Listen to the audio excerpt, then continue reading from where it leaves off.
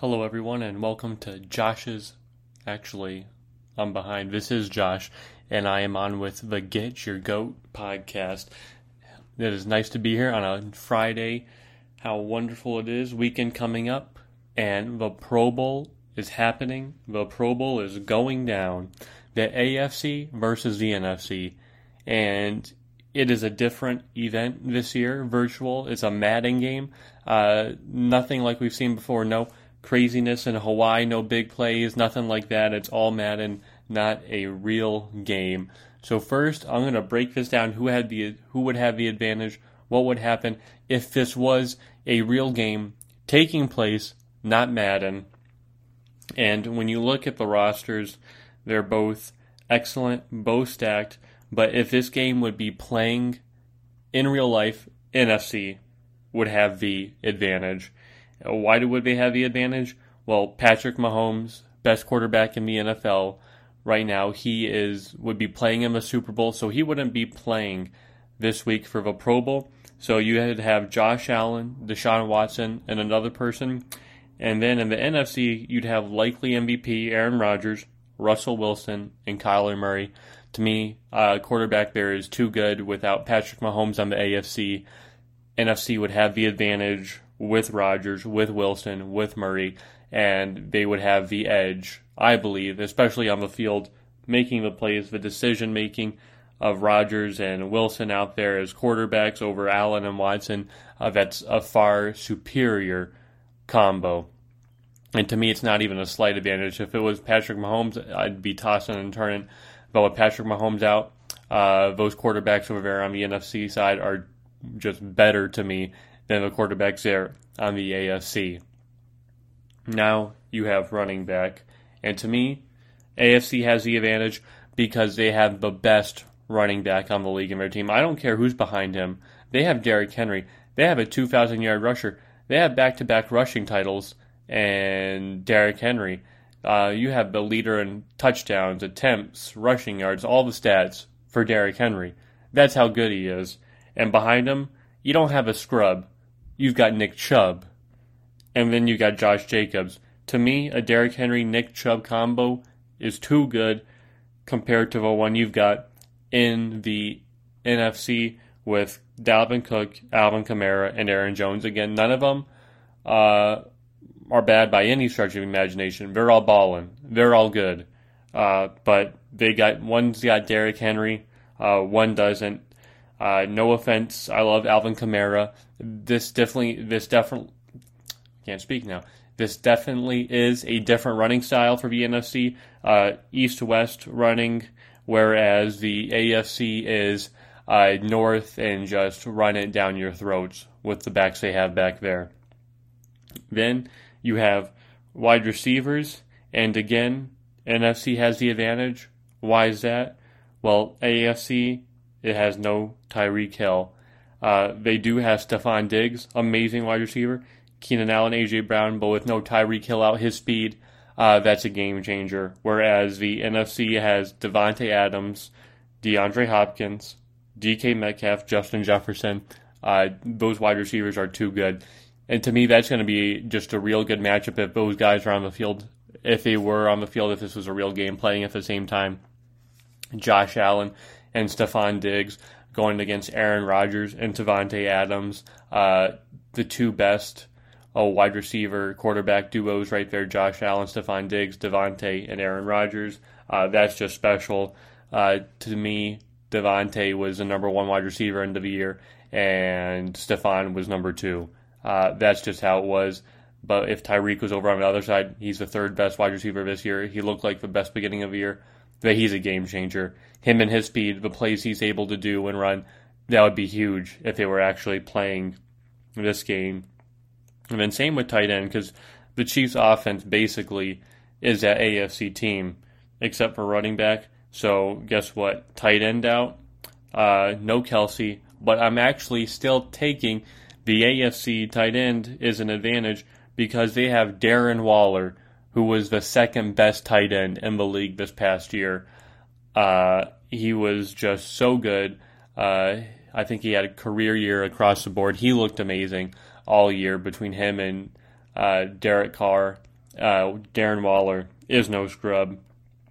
Whereas the NFC has TJ Hawkinson and Evan Ingram. Again, TJ Hawkinson played amazing. The best tight end in the NFC, second best tight end of the league, is George Kittle. But he was out most of the year, ankle injury. So I can't fault him for that. He was injured. But guess what? Darren Waller came in and had an amazing year. And to me, that's why AFC would have the advantage in this game, would be because of Darren Waller as that tight end. Fast, elusive, big tight end. Then I'll skip over the offensive lines, as they're both good. Both studs on both ends of the field, with Jason Kelce arming one and Marquise Pouncey arming another. But then you have defensive ends, and I have to go with the NFC having the advantage. They're just too deep there with Cameron Jordan, Brandon Graham, and Chase Young. Probably the defensive rookie of the year, Chase Young. I mean, he looked amazing. So that rotation right there is too formidable. But AFC is good too. Myles Garrett, Joey Bosa, Frank Clark wouldn't end up playing. But I don't even think Frank Clark should be in the Pro Bowl. I'll get to that in a little bit. I don't think he deserves to be there. But yeah, Myles Garrett, Joey Bosa on both ends is to a wrecking ball tandem. But then again, Cameron Jordan, Brandon Graham, and Chase Young, that's too much. That Chase Young, to me, is a deciding factor. Having that one to rotate in is too good. And then outside linebackers, and I mean just linebackers, I was torn between this one, but I had to go with AFC having the advantage. Why? They have TJ Watt, Bradley Chubb, and Darius Leonard, who look like one of the best middle linebackers of the season. But NFC, it was tough to go because they've got Khalil Mack, Zadarius Smith, and Bobby Wagner. To me, it was a toss-up, but Darius Leonard had such a good year this past year, and TJ Watt leading the league in sacks. I'm sorry, that's just too good. And sometimes he even plays on the end. He'd probably line up on the end with this game, and it would be too tough if this was a real game. And then cornerbacks, this was so hard for me to go between, because the starters are Jalen Ramsey and Jair Alexander for the NFC, like the number one, number two corner this past year. That duo, that's lockdown stuff.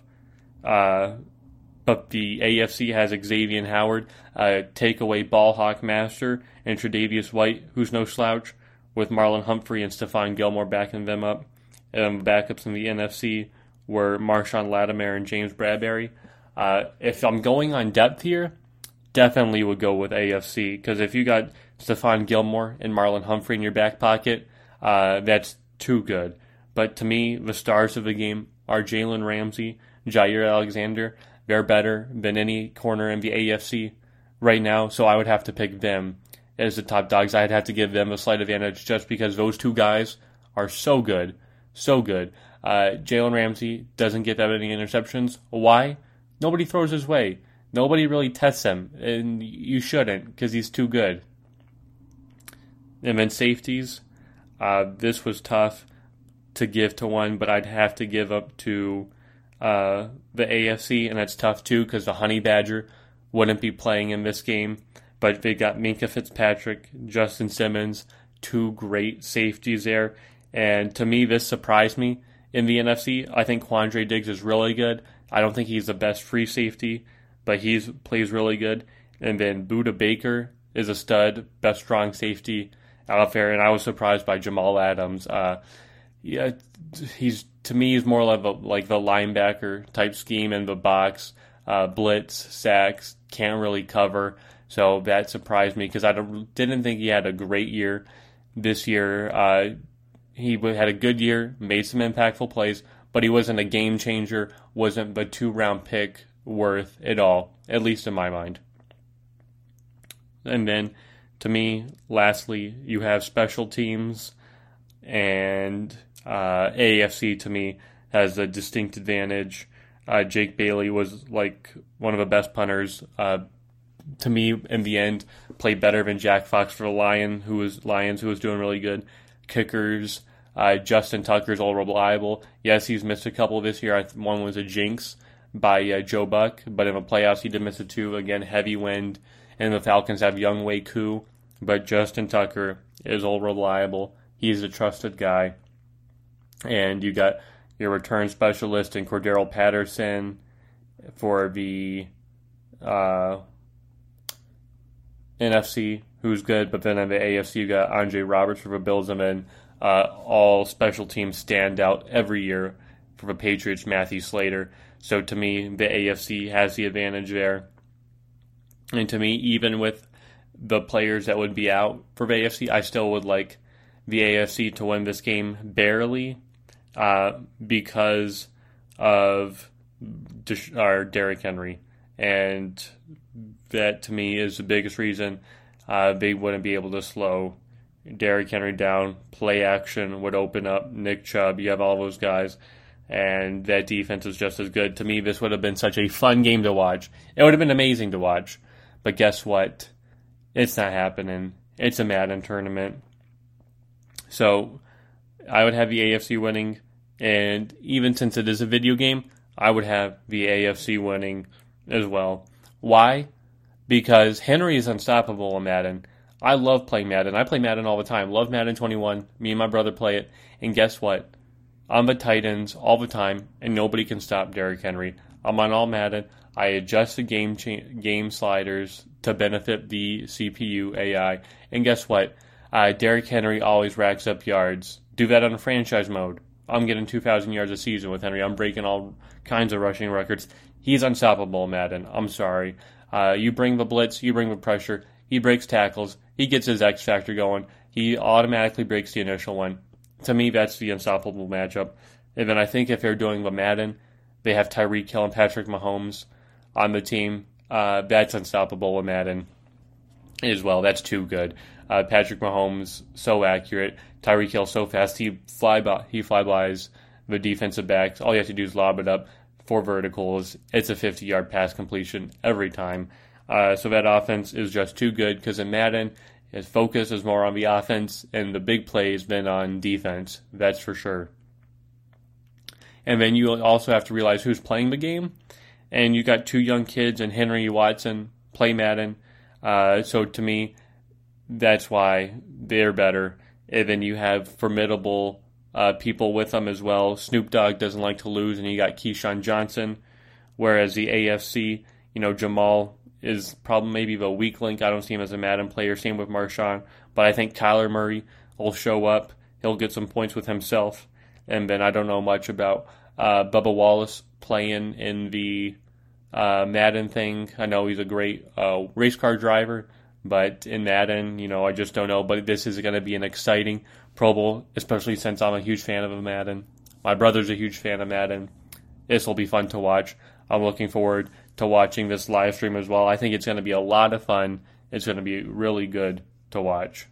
And as I said, I didn't like Frank Clark being there as well in the Pro Bowl. The other one I don't like is actually Kyler Murray being there. I think I've said this in a previous podcast, but Brady should have been there. I mean, come on. 40 touchdowns, over 4,000 passing yards. He played amazing for a 43-year-old. At least give him a Pro Bowl nod. Kyler Murray played well in the beginning, but down the stretch he didn't play well, didn't lead his team to a playoffs and a win game. Of course, he got injured down the stretch, but they had a few winnable games that they didn't win, whereas the Patriots won their games, got into the playoffs, and now are in the Super Bowl. I know it's more of a regular season Pro Bowl type thing, but guess what? Tom Brady is the GOAT. You just do it because he's the GOAT. That's all there is to it. That's all the reason there is to put him in the Pro Bowl, because he's a GOAT. Now, if he had a truly terrible season, maybe injured, I'd be fine with that if he didn't do good. But guess what? He had an amazing season and the best season ever for a 40-year-old. And he's just so good, so talented. Him protected with that line in the NFC with Devontae Adams. If this game was actually happening, that offense to me would have been unstoppable because he's better than Aaron Rodgers. His decision making is better than Aaron Rodgers. He can read defenses better than Aaron Rodgers. He's just a better quarterback than Aaron Rodgers. And people want to say, oh, Aaron Rodgers is more talented, but Tom Brady's more accomplished. And that doesn't make sense because talented people are accomplished. I know plenty of talented people. Some are more accomplished than others, but they're all accomplished. I can't say that, oh, this person I know, he's talented, but guess what? He's got no accomplishments to show for it. He's got nothing to show for it. Yeah, he's got one Super Bowl, but that was 10 years ago. That was a long time ago. Whereas Tom Brady has 6 Super Bowls. He's so accomplished because he is immensely talented and the best quarterback of all time. You can't say Aaron Rodgers is the best quarterback of all time by any stretch of imagination. Yes, he makes great throws, but Tom Brady's made great throws. Tom Brady comes back and defeats teams. Aaron Rodgers chokes, doesn't show up, doesn't perform to his high of a standards or the standards actually we put him on. Mentioning him in the GOAT conversation, I know I don't, but a lot of people do. And I think that's bad. That's bad for his ego. He thinks he can kind of strut in there, walk in there into Canton, and he'll be in the Hall of Fame, but he's nothing near what Tom Brady is. So we just need to stop that slander all in all together. Aaron Rodgers isn't even worthy to walk in the same room as Tom Brady. You don't have 2 Super Bowls, so sorry, Aaron Rodgers. I'll see you later. Have fun in Green Bay. It's cold there, and you ain't winning anything there anytime soon. And then one more thing I've got to say in the NFL is I have to applaud the NFL for managing COVID-19 to the best of their abilities, ponying up the dough for all the tests. It was like $100 million or something with everything they had to do this year for different quarantines and game switching and all that business. And I got to say, Roger Goodell did a great job. Nobody thought they could pull it off. It looked scary in the beginning with the Titans and the Steelers game, the Patriots getting delayed, and then the midseason shift of the Baltimore Ravens. It was like, oh no, it was trends going up and down. But then at the end, they finished strong. And guess what? They finished the season, no cancellations, which was amazing. They played a full season, now going into the Super Bowl. So barring any unforeseen occurrence where both teams get COVID or something crazy happens, this season to me was a great success for the NFL and just a great success in general, how in a pandemic you can still play professional sports and do it as safe as you can. So thank you, Roger Goodell. Thank you for making this possible, having a football season. And then it became official. Deshaun Watson officially requested a trade. He wants out of Houston. He's done there. They hired a coach, and he's done. He thought he would be there, and he's not going to be there anymore. So that is huge news. That's something we've talked about a lot on this podcast, but it was just speculation before. Where could he go? He could request a trade, but he's done now. He's going. He's leaving. He's gone. And, well, he's not gone yet, but he's going to be gone, is my point. I don't think you can mend the relationship. His tweets and then what's been coming out of the media, it's just not a good situation there in Houston. Houston, you have got a problem. And that's Deshaun Watson wanting out. And to me, I think the rumor I hear is Jets. He ranked the Jets ahead of the Dolphins. I don't think the Dolphins will give up on Tua. They spent a lot of draft capital on him, high drafted up, and they don't want to just get rid of all their draft picks they have this year for Deshaun Watson and Tua. And I don't think the Dolphins should do it. Jets, on the other hand, I think the Jets should do it. I think they should get a Deshaun Watson. I think they should trade their first-round pick, trade Sam Darnold, but not trade too much. But Deshaun Watson is the game changer. Put him in there with Robert Saleh. Guess what? You got a stud quarterback, and then you can at least build around him. He's young. He's mobile. Get an offensive line. Get some receivers. Get some help. Focus on the offense. He's a defensive-minded coach. The defense will be fine. I don't worry about the defense. It's the offense I worry about. with Robert Saleh, because if he goes in with Sam Darnold as a starting quarterback, I don't see this team improving much on a 2-14 record.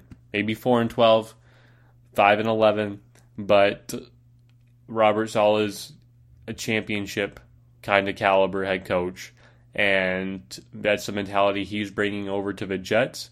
So Deshaun Watson, I think, fits the bill, and he's something they should go out there and trade. And then this was a last-minute addition on the show. I read that, Matthew Stafford already requested the trade. They're going to honor that trade and everything. But they talked about the Rams being a viable scenario. And this would be a huge blockbuster trade. Because to me, the Rams' biggest weak point is their quarterback. And Jared Goff, who they signed to a huge contract. But guess what? He's not as reliable as he used to be. He's not the guy he was when they signed him. Made it to the Super Bowl. He's fractured is what he is. He's like a Carson Wentz. Both those quarterbacks, 1 and 2 now, are done. But then you have Matthew Stafford, who is a great quarterback. People pick on him, for not winning games. Some of the wins, are on him. But some of them aren't on him. You can't blame every loss that you have on the quarterback. I firmly believe that. So I think if the Rams were to get him, of course the Lions would get Goff, and the Lions would just be terrible because Lions is the Lions. But the Rams would be good, really good, if they don't give up too much. If they give up Goff, a couple first-round picks, but if they start giving up assets on defense and backups and role players, and this defense is depleted, then I don't think that's in their best interest. But if they can escape with minimal game and get Matthew Stafford in, what's the word I'm looking for? I don't know what. It'll come to me later. But if the Rams kind of win this deal, and when they get Matthew Stafford, if they get him, they're Super Bowl contenders is what they are with this defense, with a amazing, talented quarterback in Matthew Stafford, with their run game Cam Akers, with the wide receivers Cooper Kupp, Robert Woods, tight ends Higbee.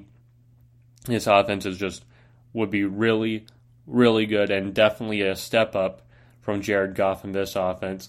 And Jared Goff, I'm sorry, you've got to play better. You earned the max contract, but right now you're not earning it, and you have such a huge contract, and I think the Lions are dumb enough to take it on. So when I read this, I'm a Matt Stafford fan. I'm going to root for Matt Stafford if he goes to the Rams. Of course, that's in conflicting interest with the Seahawks, but I'm not as big as a fan as my brother is. But that would be a huge, huge trade if that were to go down. Now, off to the coaches. Every team now has a head coach. The head coaching carousel is done. All 7 teams that needed a head coach have got their head coach. So who was the best head coaching hire? Who was the worst? Well, let's break that down real quick. The worst head coaching hire was David Culley for the Texans. He was the worst. Why was he the worst? Why? Because they hired him, and like the day later, Deshaun Watson asked for a trade. Yes, this has been brewing for a while, but guess what? He may be a good coach, but he's an older coach, and I'm not a fan right now of older coaches in the league. Yes, he was a great assistant for Baltimore. I applaud him for getting a job, but now his job just got so much tougher because Deshaun Watson will probably no longer be there when they start the season. This job is now unappealing, a terrible defense. Even with J.J. Watt there, it's bad. Wide receivers are bad.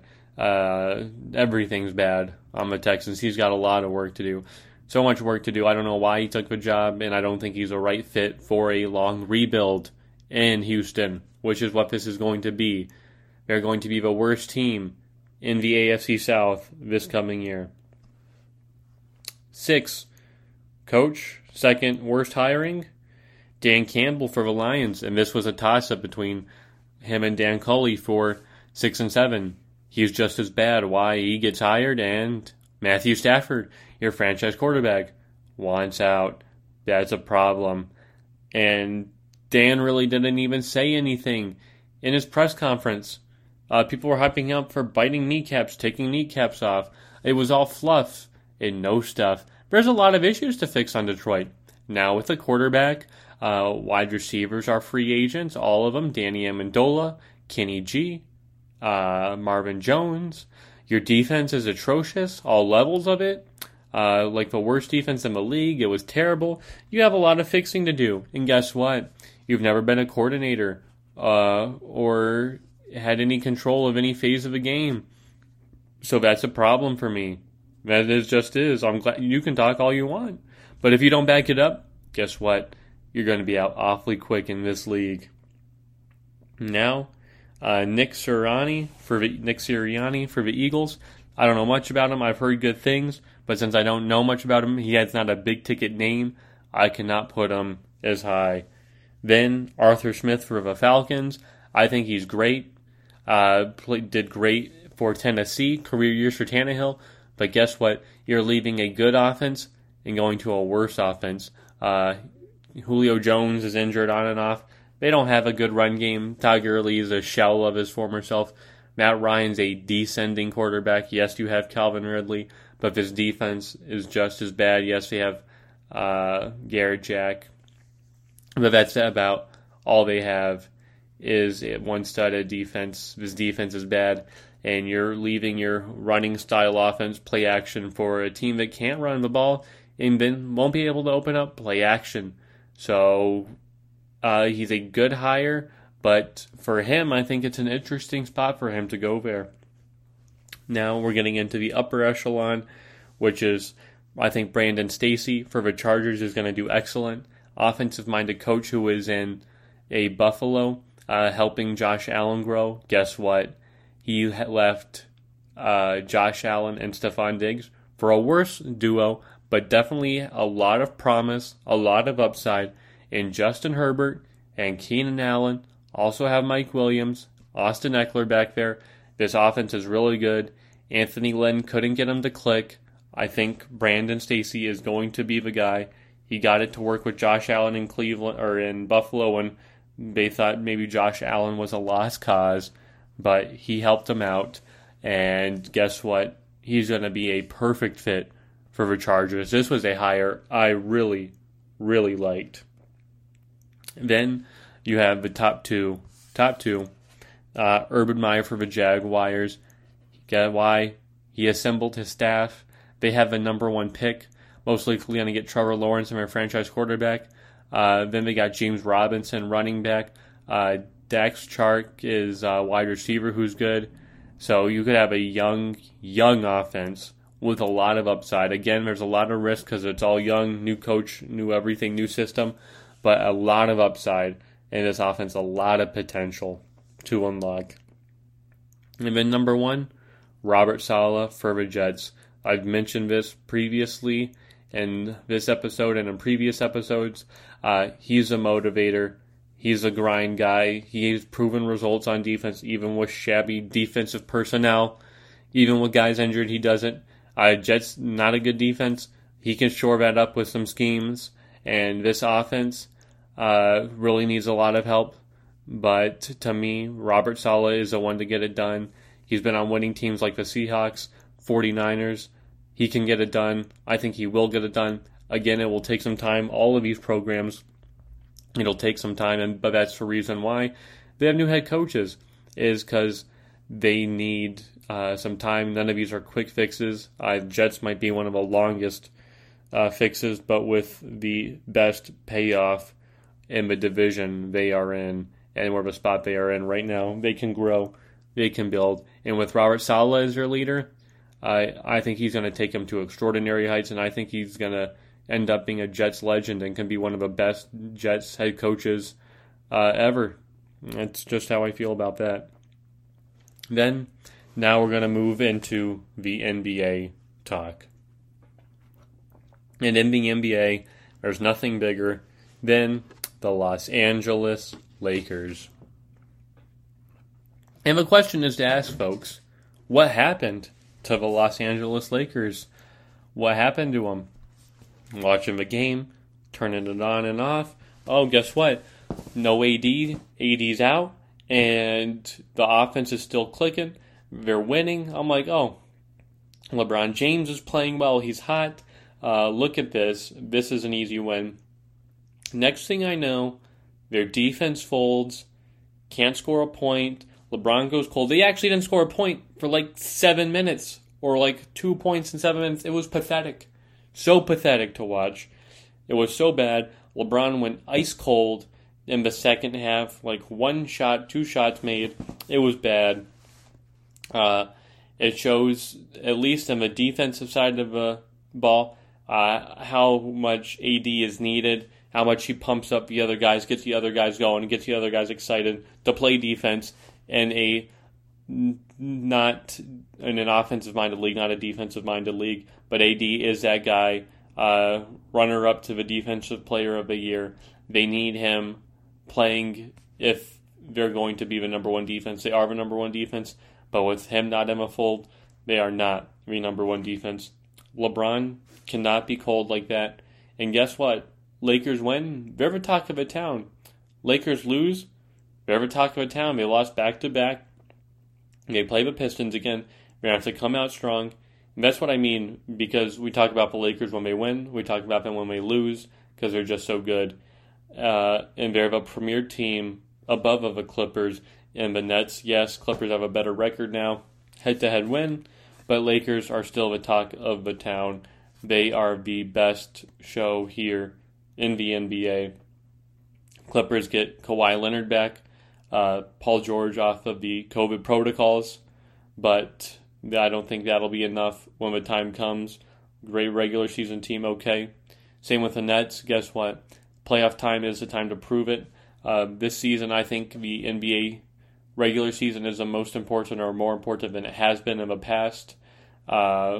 Usually I'm just one for NBA playoffs, but this NBA season has been very, very exciting. But Lakers are the best team, and LeBron just can't go cold like that. He was looking like Russell Westbrook out there. Really, the king of the cold right now is Russell Westbrook. I'm seeing all these things on 163 points on 163 shots. That is pathetic. Russell Westbrook is not the guy he once was. I'm sorry. He can still get triple-doubles, but they're not fancy, nice-looking triple-doubles. They're sorry, pathetic-looking triple-doubles, and he has all the heart. I give him that, but he is no longer a top 10 player in the NBA anymore. Maybe not even top 15. It's that sad, and I feel bad for Bradley Beal. Bradley Beal needs to get out of here before he loses his sanity. It seems like he's worked up. He doesn't seem like the guy to request a trade.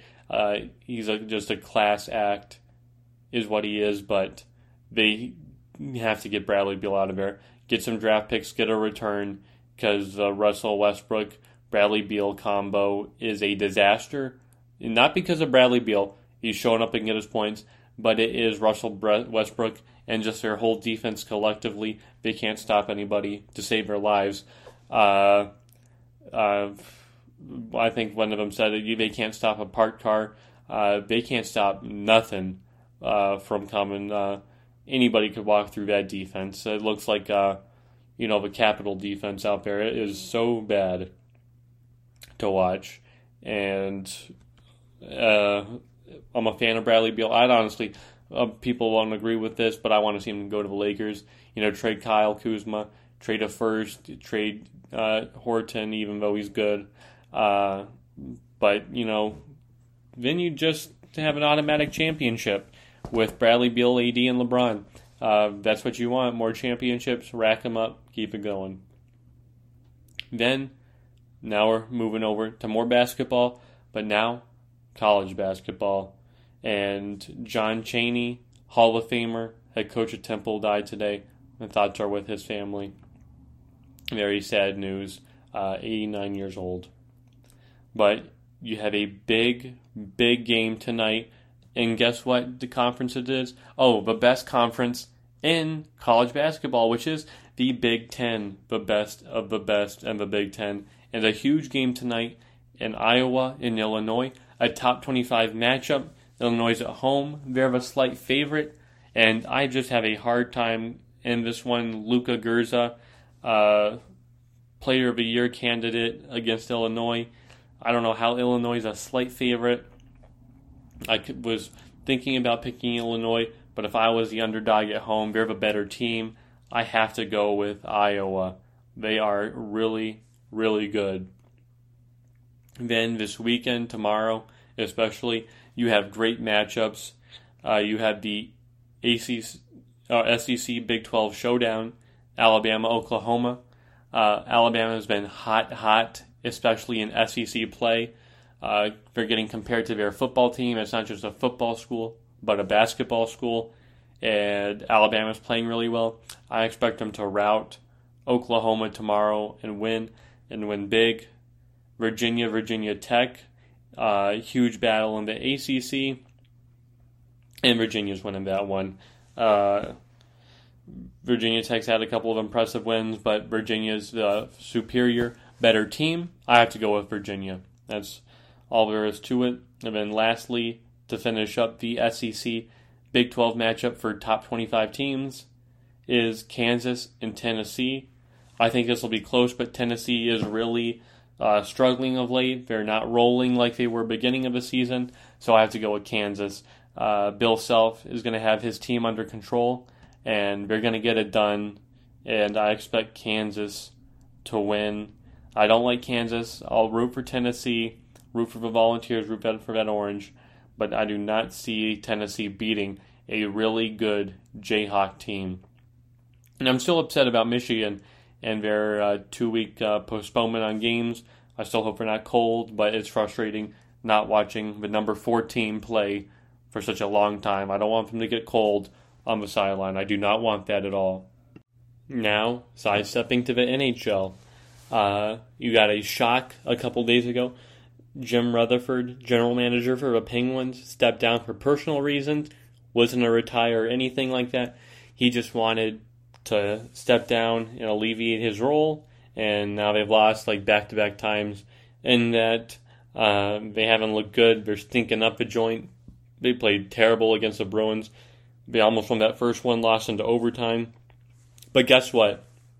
When you have a 3-0, a 3-0, you need to score, especially when 2 of those players are Evgeny Malkin and Chris Letang. I know a 3-0, it's deceptive because you really don't have time to do passes to all 3 players because you have like everybody kind of crashing and coming in. But when you have Letang and Malkin passing the puck back and forth to each other, and they pass it back and forth too many times, and they get too cute, and you don't even get a shot on net, that's pathetic. That could have won you the game right there, and they look bad. Yesterday, Jari looked bad. Tristan Jari didn't look good. Their defense didn't look good. They couldn't really get anything on offense. When that bouncing puck came in to get their second goal late in the first period, for the Bruins, it kind of took all life out of the Penguins, and they didn't look since then. So they need to get their mojo back together. I know Rutherford retired, and Crosby's shocked. We're all shocked, but guess what? You got to get going, and you need to win a championship. You need to get back on the ladder. You are playing really, really solid hockey. Yes, it's deceiving because they've been trailing every game, but they've still been winning. They still keep it close. And to me, the Bruins just seem like their kryptonite. As of late, they have a tough time beating the rat, Brad Marchand. And let's keep it real. That's what he is. Brad Marchand is a rat. He's a dirty player. He licks people. He spits on people, and he likes it. He likes that attention. But I don't like him. He can have the attention somewhere else, and somebody would beat that bum up. And now my team's moving on, playing the Rangers this weekend. They came back and beat them twice last week. Let's see if they can replicate this kind of success this weekend. I hope they can. But Rangers had a nice overtime win. They were reeling lately, but they got an overtime win. First goal for rookie Alexis Lafreniere. Very hyped up rookie. Took him with the number 1 pick. He finally delivered after being really quiet and looking like the second coming of Evgeny Malkin with how quiet he's looking. I'm glad Evgeny is saying he's playing terrible because he is playing terrible. I mean, I'm glad he's man enough to say he sucks because he is sucking and you got to fix it because if you're not going to fix it, you need to go. Then Blue Jackets and Blackhawks play tonight, the only NHL game on. Blue Jackets are slight favorites. They don't have no Pierre-Luc Dubois because of a trade. They still haven't got Patrick Laine or Roslovic. I don't know, however, slight favorites. I think this will be a good game.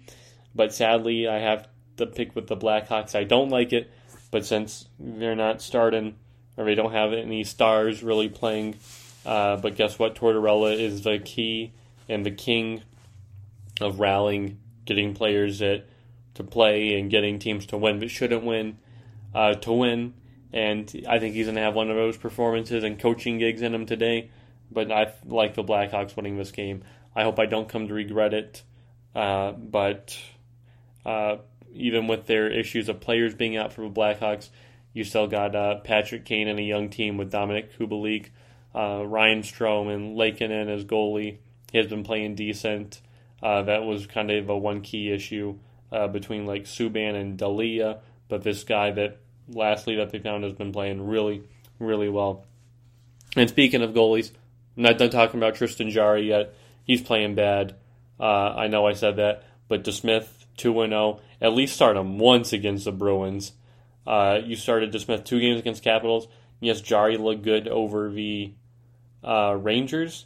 But come on. He loses like 4 in a row. If you don't start DeSmith against the Rangers, who's already done well against the Capitals, best team in your division, I might add, then there's a problem. Mike Sullivan, I'd have to blame this one on you.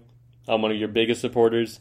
I haven't put any of the blame on you, even though I probably should, especially after the Canadiens lost in the playoff series. My eyebrows should be raised on you, but they're not yet. Don't force me to do it. Don't force me to do it. And actually, the Stars have been looking good. Coming back from their COVID postponement of their first games, they look like where they left off in the playoff bubble, playing hot. Radulov, Pavelski, the defense with Klingberg. They had their neon jerseys alternate going. The state of Texas out representing yesterday. They look good against the Red Wings. Red Wings are no longer the terrible, terrible, terrible, terrible team of the NHL. But the Stars just looked really good last night. And they've been looking really good a lot lately. And then the other NHL news is the Capitals decided to come back against the pathetic Islanders. I mean, you got to be so pathetic to be up 3-0 first period, and 1 minute later, it's basically a 3-3 game and like 5-3 into the second period. That's how pathetic the Islanders is, with Barry Trotz there as the head coach, not rallying his team at all, not changing anything. Boom, quick bolt by Sheary. Oh, and another one by Sheary. It's like 2 minutes later, all these goals happen. Islanders, I had higher expectations for them after they beat the Rangers and were playing solid. Now they aren't, and they're just pathetic. I mean, to give that up in the second period like that, I'm sorry. But you have to step up, Islanders, if you want any chance of being anywhere close to the upper echelon of a Metro this year. You got good last year. Last year was a bubble.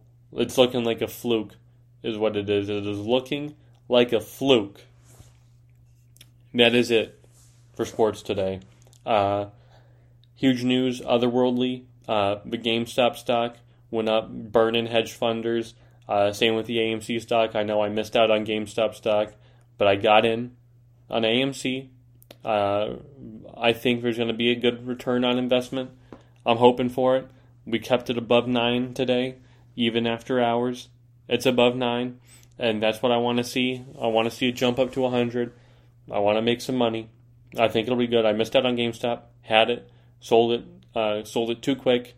But the stock world has basically been turned on their heads.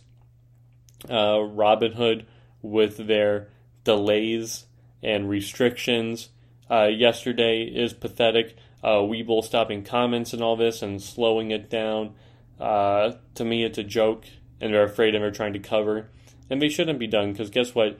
You play with fire, you get burned. That's how it is. Same with the stock market. The stock market is free and beautiful, and it's just a beautiful beast that just devours and conquers what it wants. And if it's conquering the short sellers, then guess what? That's what it's going to conquer. But you don't hurt the little guy. You don't hurt the retail investor because the big boys don't know what they're doing. And the little guys do know what they're doing. I'm sorry. You just can't do that. So this week has been crazy. With stocks, Jim Cramer's been telling people to sell their GameStop for whatever reason. You already won. You just hit the home run. No grand slam. And, shut up, Jim Cramer. The market is very different than what it was when he was investing heavily and making his money, 20, 30 years ago. It's a different stock market. This is the stock market for millennials and Gen Z to make money. So that's how it's going to be. I'm sorry, Janet Yellen and the SEC and all those people as well. But I don't want to get too crazy on the stock stuff because that's what I look at all day. I'm on Chase, Webull, Robinhood. I'm on all that stuff all day. So I'll leave that for another time. Tonight, guess what? Guess what's tonight? It's WandaVision. WandaVision. Next episode. It's actually been on today, but I'm watching it tonight. We got a lot of answers in season 3, but also a lot of questions. It looks like the agent from Ant-Man is in it. Wu is in it. What's he doing? What's his connection to all this? Monica Rambeau's daughter is in it. What's all these connections? What kind of world is this? I think we're going to get a lot of answers tonight, halfway through the season. I think it's going to pick up. It's really good. There's been some Easter eggs. I saw this one thing of one of the twins that Wanda had like a indent on his forehead, kind of like the Mind Stone that Vision has. That was really cool to see. And this episode, I think, is going to be really good. The series is picking up, and it's amazing. So far, I love watching WandaVision. It is so good. So good to have Marvel back. Marvel back in the reins where they belong. The directing is amazing. The screenplay, the script, the dialogue between the characters, it's all so good. And their little fake TV world land type fantasy is good too. So then finally, before I go, leave you guys, it is my final Get Your Goat take. And I almost forgot about this. I almost did.